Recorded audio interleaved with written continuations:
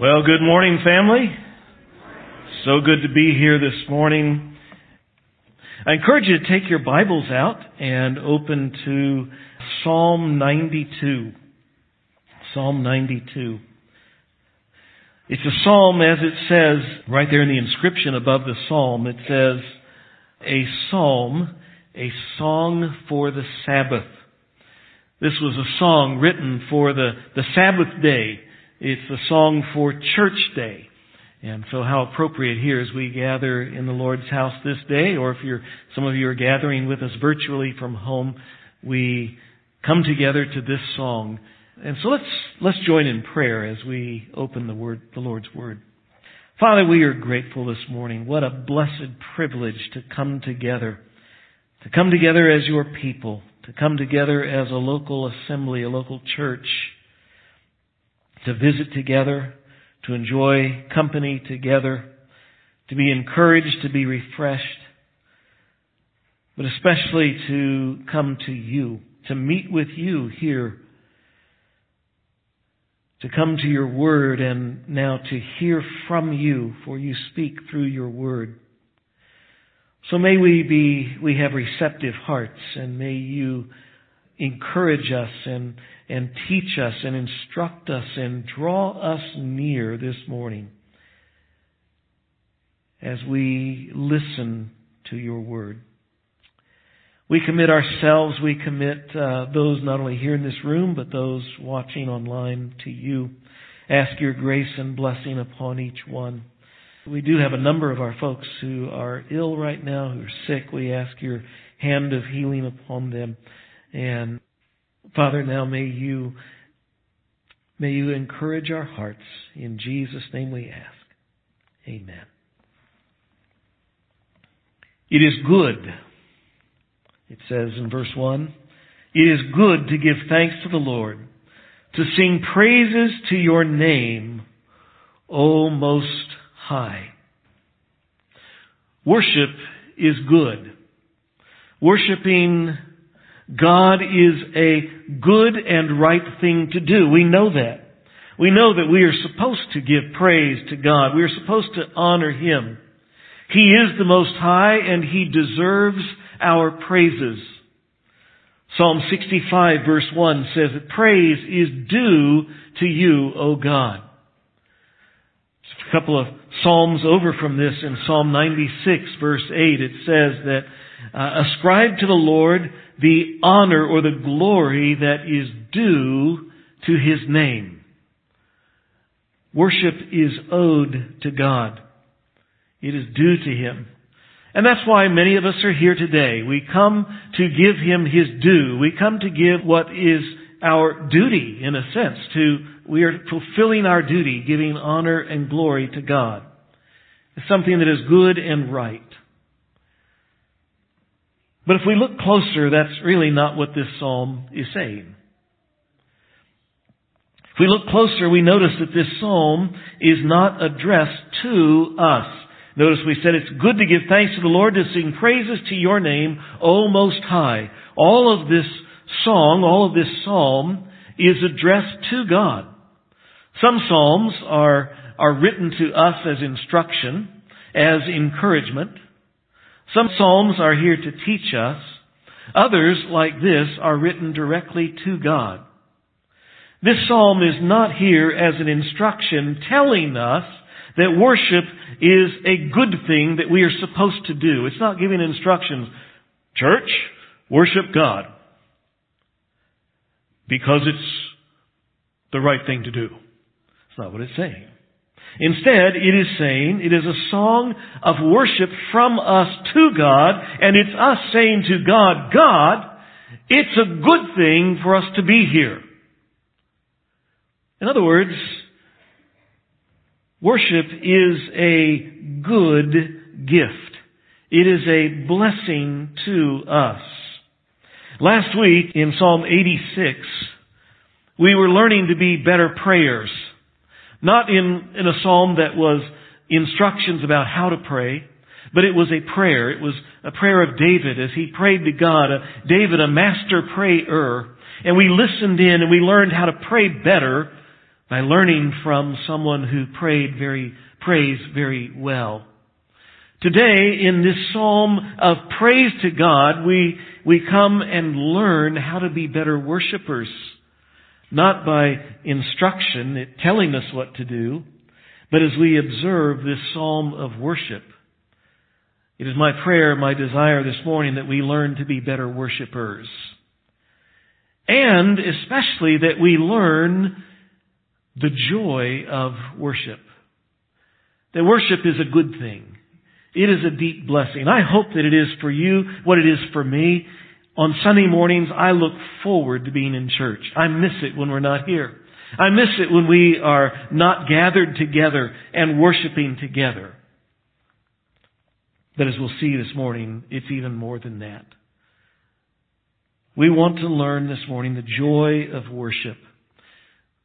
In so doing, we're going to first notice 3 tips for worshiping well, and then learn 3 great reasons why we should worship, why we do worship. Look at verse 2, if you would. He just said it's a good thing to give thanks to the Lord, to sing praises to your name. And he continues, to declare your steadfast love in the morning and your faithfulness by night. As we noted in the inscription, this song was designed to be sung on the Sabbath day, on their day of worship, on church day. But this song, the worship it describes here, isn't just church worship. Notice it describes there a day that begins with worship. To declare your steadfast love in the morning. In other words, it's describing first thing in the morning, maybe even before your feet hit the floor, that we begin to declare and to speak of the Lord's steadfast love. The word there in Hebrew is hesed. It's a love that God has promised, and faithful love to His covenant people. It's saying that on that morning, before our feet even hit the floor, we're in our mind going, God is a good and faithful God. God, thank you. You're good and faithful. We don't know what the day is going to hold for us, do we? Ever. We never know what any day is going to hold. We may get down to the breakfast table and the milk is sour. We go out to the car and the battery's dead. Tires are flat. We never know when we're going to get a phone call that changes our life, good or bad. We never know what our day will hold. But this is saying we wake up in the morning and we remember God is a good God. His love is faithful. It's steadfast.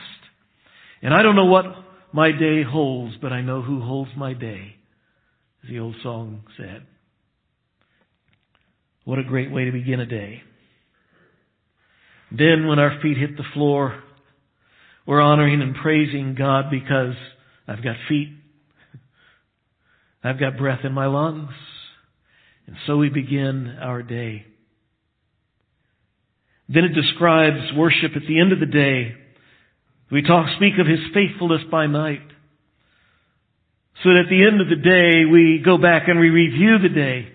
We rehearse, we talk through God's faithfulness throughout the day. Today, God, you did this. Today, God, you did that. Thank you. That was awesome. What a wonderful gift you gave today, Lord, with this. But the implication is not just that worship is a bookend that began the day and ended the day, but the implication is that worship is something that happened all through the day. What a horrible tendency it is for us to relegate worship to an hour on Sunday morning, or an hour and 15 minutes when the pastor goes long. And so we come in and we sing our songs and we listen and we read Scripture and we hear a message and we go home and, well, we worshiped. But what this psalm says is that worship begins our day and it ends our day, and it happens all the way in the middle. All day long we strive constantly to note every time that there's a problem, we don't just work through our problems, we take it to the Lord right then. That's an act of worship. Lord, I bring to you my need. Here's a need. Here's a problem. And we note all through the day the blessings that so typically we neglect and we forget and we just fail to even acknowledge. When we're there in the parking lot and we're trying to find a place and they're all taken and then somebody backs out. Thank you, Lord, a parking space. When we're running late and we're wondering, oh no, we're just running late and the light turns green. It's a blessing. Do you stop and turn that into worship? Say, thank you, Lord, for that green light. When someone gives an encouraging word that you weren't expecting, they just say something nice. Lord, thank you. What a wonderful gift. When that little kid comes up and gives you a hug and you go, wow, God, thank you. I needed a hug. How many blessings, they come by the hundreds every day. A cool breeze when it's 100 degrees outside and just a little cool breeze comes and you go, thank you, Lord. Or air conditioning. Thank you, Lord. You see, there are thousands of gifts that we receive every day. And every one of them, James reminds us, every good and perfect gift comes down from above, coming down from the Father of lights. See, they're gifts from God. And they are opportunities to worship if we will simply avail ourselves of that opportunity. And I think that really is what is here in this psalm when it says that we begin with morning with thinking about God's loving kindness and we end the day reflecting on His faithfulness, and it should be all the way through the day. We are worshiping God all day, every day. Not just on Sunday. It's taking worship beyond the walls. Beyond an hour on Sunday. And it's making our lives a life of worship. It's living a lifestyle of worship. That's, I think, what is described here. It goes on in verse 3. And this worship, he's saying, is to the music of the lute and the harp, and to the melody of the lyre. To worship well, we need to learn to worship beyond the walls, a lifestyle of worship, and we need to use music. Break out the instruments and sing. Music is a gift that God has given to us to enjoy, but it's also a tool that He has given to us to employ, to utilize. And the best and highest use of music is to use it in worship of God. And so break out the instruments and sing. You say, well, I don't play any instruments. Well, you can play the radio. You can play the CD player. You can play the iTunes on your phone or whatever. You say, and I don't sing very well. Well, if you got a car, roll the windows up. Nobody can sing. You can sing to your heart's content and belt it out, and they can't hear. You look funny going down the street, but you look funny anyway, so. Music is a wonderful thing. I mentioned it's a tool for us to employ. Music unites us. What a wonderful thing. We come together from all different backgrounds and all different things going on in our days and our lives and our homes, and we come here, and one of the things that unites us is we sing together. It's one of the purposes of congregational singing, is to bring us together so that we're all doing the same thing at the same time, lifting the same thoughts and same concerns and same praises up to God. It unites us. Music is a great tool in worship because it expresses our hearts and our emotions and our thoughts in ways that mere words cannot do. Music is a great tool in worship because music influences us. It influences our attitudes. It influences our emotions. It even influences our actions. That makes it a very powerful thing. Music also instructs. In other words, music helps us learn. I was thinking this week how often, if you ever are sitting there alphabetizing something, you're trying to think through, where does this letter fall? Or if you ever get somebody, this is really fun, when you get somebody, where does this go? And you watch them as they work through the alphabet. And you'll notice almost everybody, as they work through the alphabet, they'll do it A, B, C, D, E, F, G, H, I, J, K, L, M, N, O, P, Q, R, S, T. Why do they do that? Because they learned the song. A, B, C, D, E, F, G, H, I, J, K, L, M, N, O, P. Have you noticed how easily we learn things to music? And so, music needs to be part of our worship. Now, it is an integral part of, and a big part of our corporate worship here together. But as we've just seen, this psalm is leading us into personal worship that is a lifestyle of worship. And I wonder, is music part of your personal worship? It needs to be, because it maybe doesn't unite you when it's just personal, but it expresses our emotions in ways words cannot. It influences and changes our emotions and our thoughts, and it helps us learn. We need to be using music in our worship.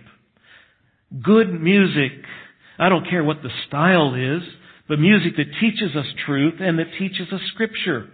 So many of us say, I can never memorize Scripture, I can't memorize anything. But we memorize songs, even without trying.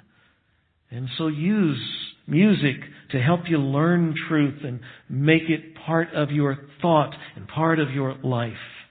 Use music. Even consider this, not only just listen to music, not only just sing with your windows rolled up, maybe even write your own song. Oh, I could never do that. Well, it's just between you and God. You do your best, and He, just like the kid with the crayon drawing that they hand you, you go, that's awesome, You write a horrible song, but it comes from your heart, and God goes, that's awesome. But what it does, it helps us put thoughts into words and say and express things to God that without those tools we really wouldn't do and couldn't do. Worship with music. Thirdly, look at verse 4. He says, for you, O God, have made me glad by your work. At the works of your hands I sing for joy. This is a psalm of joy. And I'm saying here, this third tip is worship enthusiastically. It is a tragedy when so often we not only restrict worship to an hour a week when we come to church, but I see so many folks who often come to church, and it's not at this church, of course, but I see folks often come to church and they sing like this.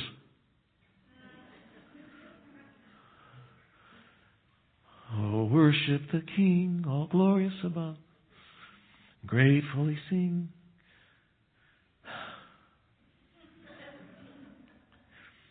I grew up a Cowboys fan. Grew up in Texas, of course, and everybody was a Cowboys fan. And it was in the days when football was good. And the coach was Tom Landry. Those of us old folks, Tom, you may remember him, one of the most innovative and successful and greatest coaches ever. One thing Tom Landry was known for was his game face. Literally, his expression never changed. Quarterback got sacked. They scored a touchdown. They won the game.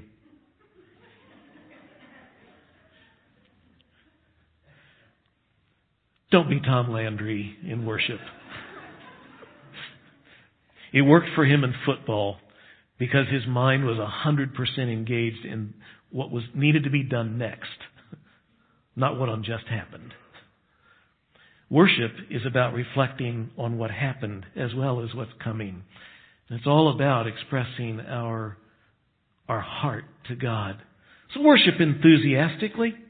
The King James here rightly translates this verse that when it says here that I sing for joy, we think, well, I sing and most of us sing like this. But the real word there, the King James says, I triumph. You see, what the word is, it's a victory shout. That's what it should be. A victory shout. It's what we do when the Cardinals score a home run. Yeah! When was the last time you did that in worship? Why not? People think I'm charismatic. Well, let them.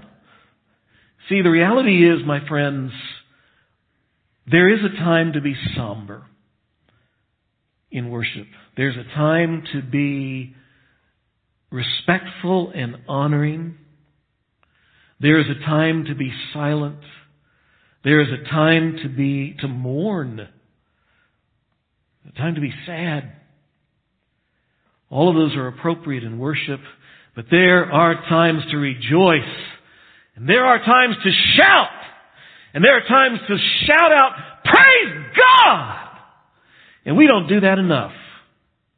We ought to do it more. A couple of weeks ago, our brother Dave Richter, who used to live here, and they moved away, and we miss him. Still, it's been probably a decade since they moved away. But I miss that man for one reason. He was an enthusiastic worshiper. And you know what? He encouraged the rest of us to be a little more enthusiastic. He was here visiting a couple of weeks ago, sitting right up there, and amen. Yes. Let loose every once in a while. I realize that's just too dramatic for some of us. Some of us were raised, Presbyterian-like. So maybe it's just a little fist bump, Stretch your comfort zone a little bit. Yes! Praise God. Smile even. Try that. Let's have some enthusiastic worship. It'll do us good. Are you grumpy and grouchy? Are you a complainer? Are you critical? Are you depressed?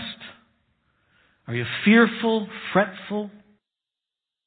I believe that if we would start putting these into practice, to start creating a lifestyle of worship, a regular thought process and actions of worship, and we build that into our day, and we build music into our day, and we start getting at least just a little excited about some of the things God did here and did there, and we give thanks and we do that, I think it'll change our attitude. Thank you. Amen. Yeah, starting to put it into practice already. I think we need to do that. Hey, we laugh more. The whole room just brightened up because everybody's laughing. And everybody's getting excited. We need to do that. Yes. It'll dramatically reshape our attitudes, I think. I think we will discover that we have more peace in our life and less stress. I think we will discover that we are experiencing greater joy in life and less sadness and depression. I think that we will find that we are more satisfied in our life and less dissatisfied and complaining. McNeil Jordan thought so too. McNeil Jordan was born in Barbados on Christmas Day to parents coincidentally named Mary and Joseph. So when McNeil Jordan turned 100 years old, in 2002, the media showed up. Got a lot of attention. This 100-year-old man was vibrant and filled with joy. He radiated during the interviews. He could still recite poetry and entire chapters of Scripture.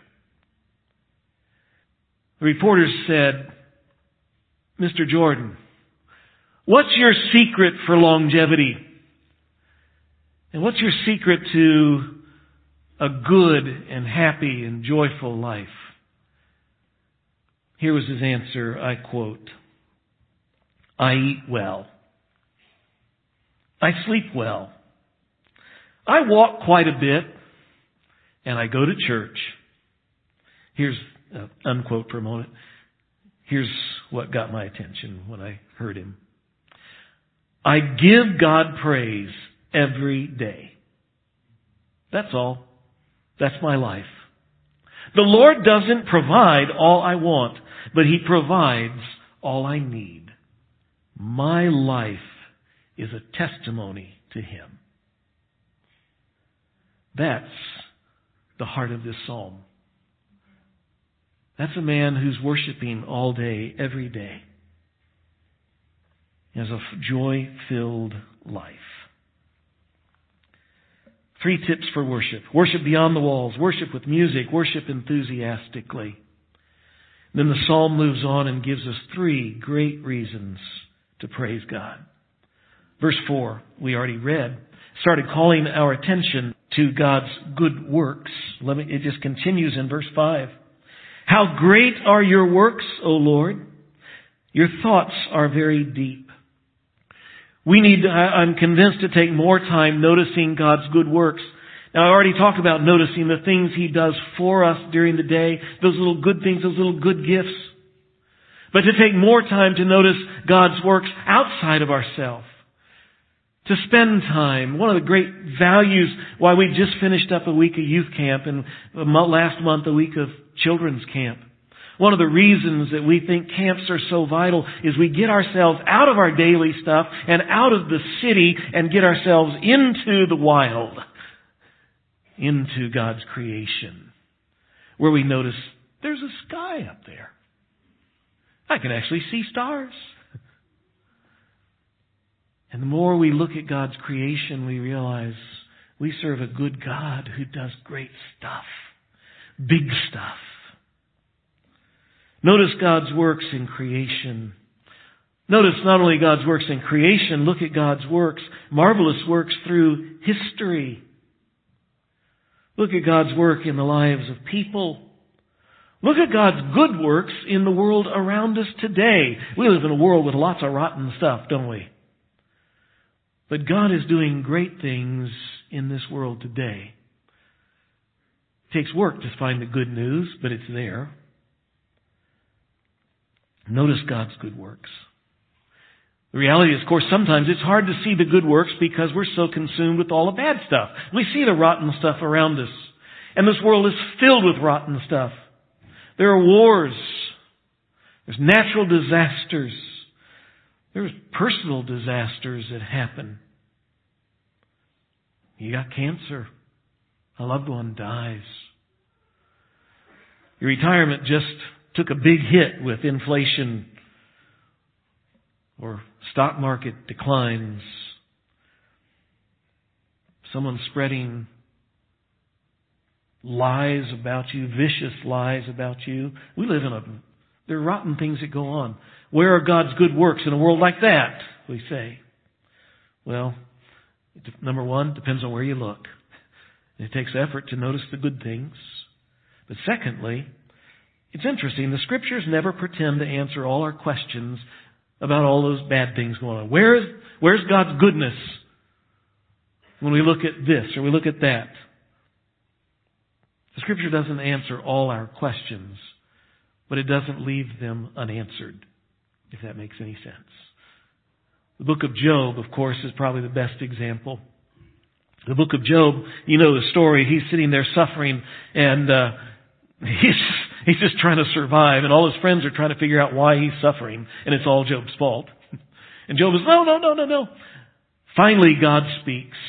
And you keep, this is going to be good. God's finally going to explain why all this happened. What God is doing. And you remember God's answer? Hey, Job, do you know? No. Hey, Job, were you there? No. Hey, Job, do you know? No. Hey, Job, what about? I don't know. Job, and God keeps asking all these questions, and the answers to all of it is, I don't know. I don't. The answer to why this is going on is, Job, this is above your pay grade. And so it is with so many things. And so this psalm says this: your thoughts are very deep.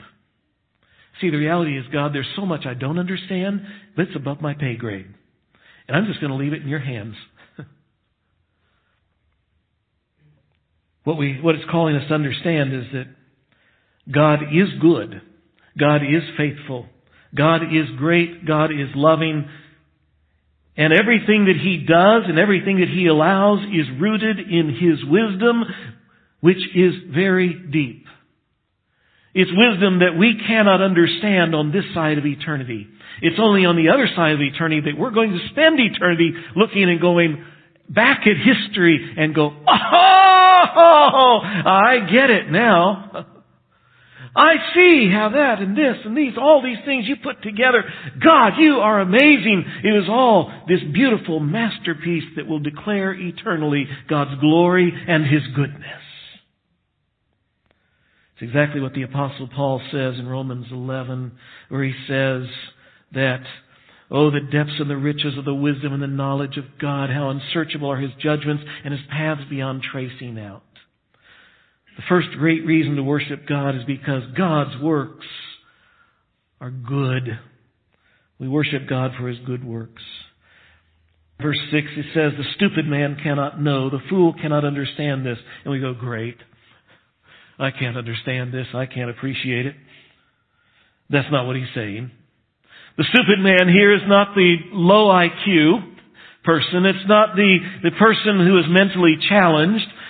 The stupid person here, the fool, is the person who deliberately ignores God, the person who deliberately rejects God, who willfully turns from God. This person, he says, cannot understand God's wisdom. And this world is filled with people like that. Verse 7, though the wicked sprout like grass, they grow up everywhere, and all evildoers flourish, they are doomed to destruction forever. These wicked folks sprout up in great numbers, and just like grass in the spring, it sprouts up all green and looking wonderful, and we have great promise for a beautiful yard, and then comes July. And it's 185 outside. And there hasn't been rain in, it rained a week ago, but it evaporated before it hit the ground, kind of thing. And the grass is withering and dying. He says, that's the fool. That's the wicked. They mistake God's patience for powerlessness. They think God doesn't care, or they think God doesn't exist, and they think that they are winning. But the Scripture says that don't be deceived. God will not be mocked. The wicked are going to give account to God. The second great reason to praise God is because of God's justice. Verse 8, but you, O Lord, are on high forever. You are always in charge.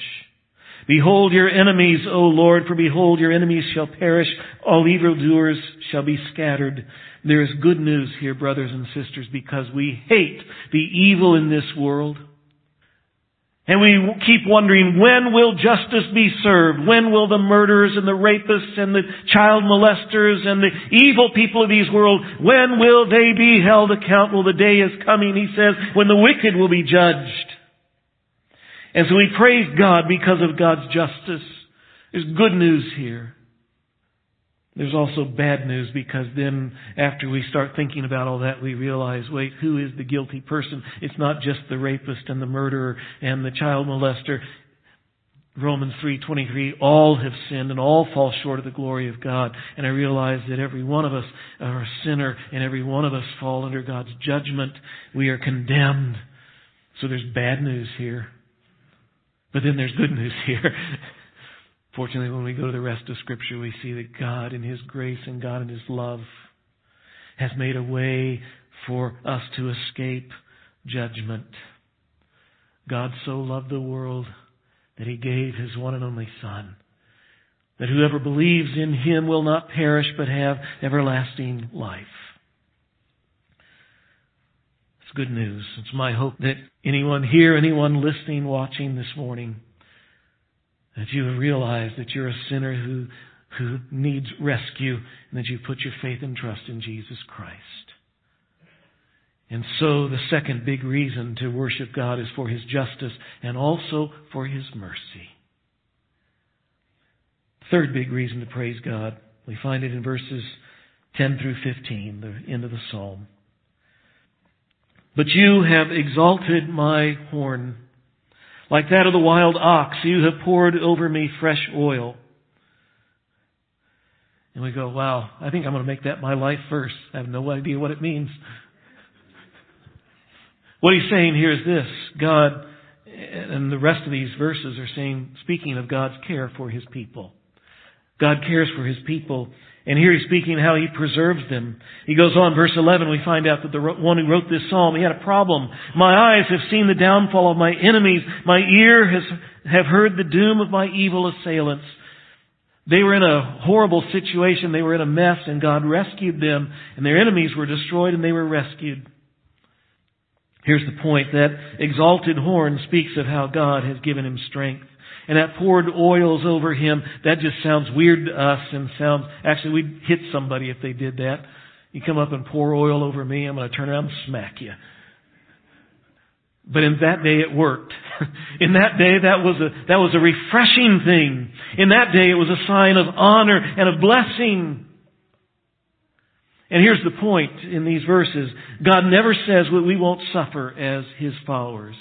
Matter of fact, we will, even as this songwriter did. But saying that God is always, He promises in Scripture, always to be with us. And that God sustains us through our difficult times. He strengthens us. And God will use it for good. He's going to turn it into a blessing in this life or the next. God is going to work it for our good. And He's going to honor our faithfulness. Not only does God preserve His people as He cares for them, but He prospers them. Look at the next verses. The righteous flourish like the palm tree and grow like a cedar in Lebanon. They are planted in the house of God, and they flourish in the courts of our God. They still bear fruit in old age, and they are ever full of sap and green, to declare that the Lord is upright. He is my rock, and there is no unrighteousness in Him.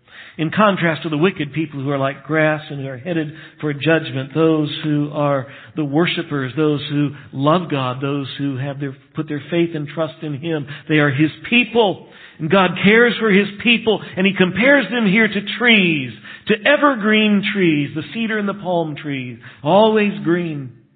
And He says they grow up in the Lord's courts, in a courtyard, in a Mideast house. He said they were square, kind of, the house was always in a square, and there's a central courtyard. And a tree grows up there, and it's nurtured and taken care of. It's protected from the harsh winds, the hot winds. It gets a little bit of shade in the afternoon, and it gets taken care of. That little tree, it sprouts and it grows and flourishes there. And then it gets bigger and bigger and bigger, and it actually provides great blessing to the house as it provides shade, and it provides fruit, and it provides oil, and wonderful things. And He says that's like the people of God. When you come into God's household, He looks over you, and He cares for you, and He's always watching for you and helping you to flourish. And you see, the point isn't that as a believer, as a follower in Christ, that life is always going to be easy, or that you're always going to have, your car will always work, and your pantry will never be empty, and your house will always be cool. He's saying no. But the one who follows Him has a good quality of life. Even in the midst of difficulty, there is great quality. Life with Jesus is always better than life without Jesus. That's the point. Amen. And that the rewards for following Him are both here and now and forever. Jesus said in John 10, I've come that they might have life, and they might have it abundantly, to the full. We're out of time. 2 closing encouragements from this. From this little illustration of the trees and the house. What I realize is, He says that these trees, He says, even in their old age, they're full of sap. You guys are just old saps. Got a church full of old sappy people. What that means is, they got life in them. Here's the point. Living life as one who lives this life of worship, one who lives this life committed to following Christ. It's a life that is productive to the end. It's a life that has value to the end. So brothers and sisters, those of us who are older, remember, keep serving the Lord. Don't quit. Don't retire. We need our mature saints to serve. We need our mature saints to work and to pray. We need especially our mature saints to teach, to disciple, to mentor, to encourage, to love on, to assist our younger brothers and sisters. Those of you who count yourself among the younger brothers and sisters, here's one last encouragement. This is for you. There's great value to sitting in the shade of some of the older, more mature trees, to eat of the fruits of their wisdom that come from longevity, come from faithfully serving Christ. I think that's one of the great tragedies in many modern churches. We've kind of segregated at times into young churches and old churches, and God has designed for us to be together because we need each other. So young folks, remember, life is a marathon. The Christian life is a marathon. It's a race, but it's a long one. And the way to win is to learn from the winners. I learned that from my college roommate. I've mentioned him before. Marathon, world-class runner. He says you learn from the winners. Study them. The ones who win in life, when you look right at the end of life. You know, I have yet to meet somebody who says, at the end of life, when they're knocking on the door of death, I've yet to meet someone who says, you know, I wish I'd walked away from Christ when I was young and kept going. I have met plenty of people who, knocking on the end of life, have said, I wish I'd come to Christ sooner. I wish I hadn't wasted time. I wish I'd lived more fully for Jesus. The ones who win at the end are the ones who have been walking with Christ, running with Christ. Learn from them, young folks. Let's pray. Father, thank you for this psalm. It's telling us how to have the joy of worship fill our lives. How we need to learn that. How we need to put it into practice. That we worship daily. That we incorporate music in our life. And that we be enthusiastic. Father, we be folks who remember your good works and love your justice and so greatly appreciate your care.